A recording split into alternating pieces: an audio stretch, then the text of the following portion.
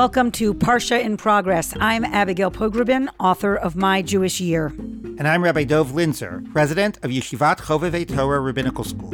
And we are two very different Jews talking about the same Torah together. Hello, Rabbi Linzer. Hello, Abby. How are you doing? I'm fine, except this Parsha puts me in a little bit of a bad mood. Every other Parsha, literally, virtually every other, has spoken to me in some way. And this is like I scroll through verse upon verse, and it's just a list. It's a fairly numbing list. There is a reason that it is called Numbers. There's a reason it's called Numbers, because it's numbing. Yeah. How about that? Exactly. So we are in Bamidbar. We're in Numbers, and basically we are counting, right? Tell the folks at home what we're counting, Dove. Well, we're counting the members of each tribe. The Israelites haven't moved from the foot of Mount Sinai, and they're about to move forward, and the camp is about to move forward. And the Torah is basically saying, here's the numbers of each tribe. Here's where each tribe has to be situated. The tabernacle has to be in the middle. And this is how you're going to move forward when it comes time to leave the Mount Sinai and to head off to the Holy Land. There is something powerful about keeping track of everyone. Like that's the thing that is my takeaway, is just the granular specificity of every tribe and every name.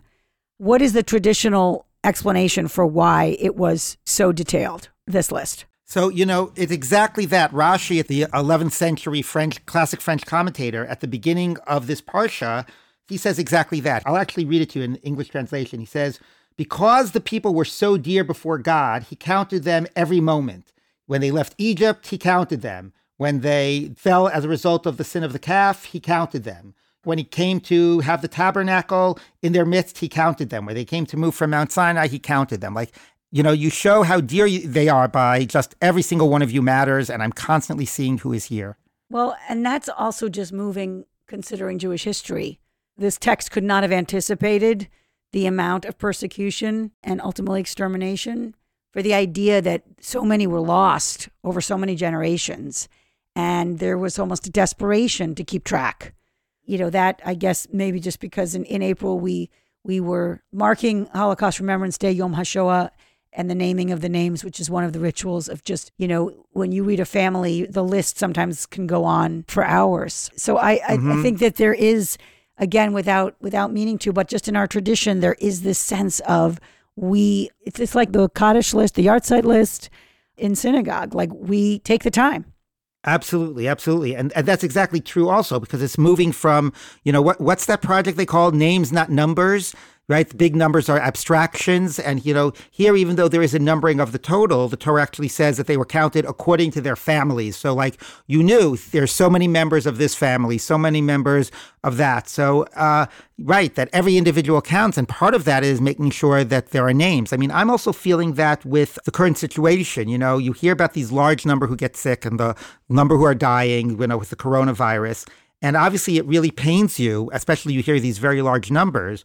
But to me, it really strikes home when they're people that you know. A lot of people have passed away that I say 1 degree removed from me, a father of a friend, a mother of a friend.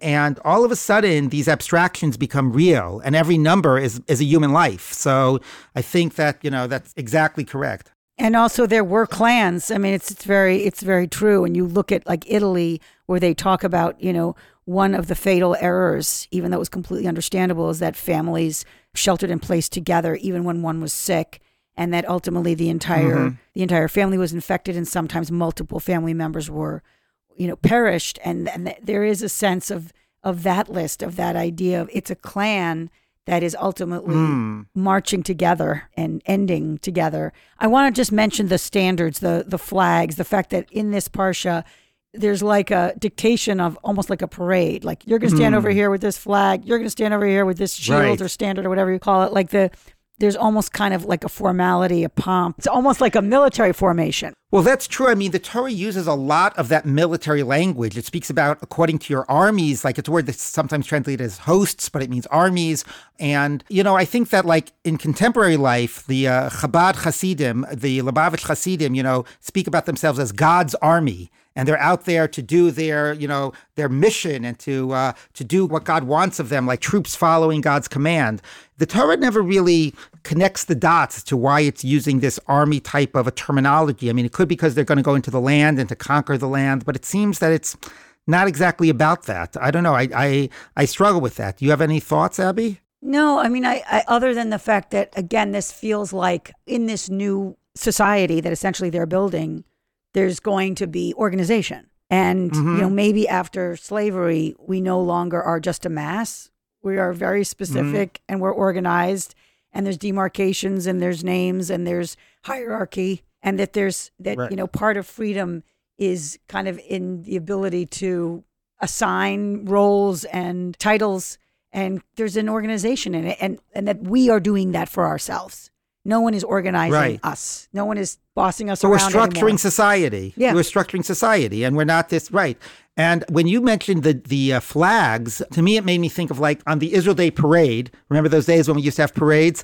On the Israel Day Parade, where like you'd have different groups going with their banner. And everybody was showing their support of Israel. And that's a very powerful message of like, we're these distinct groups.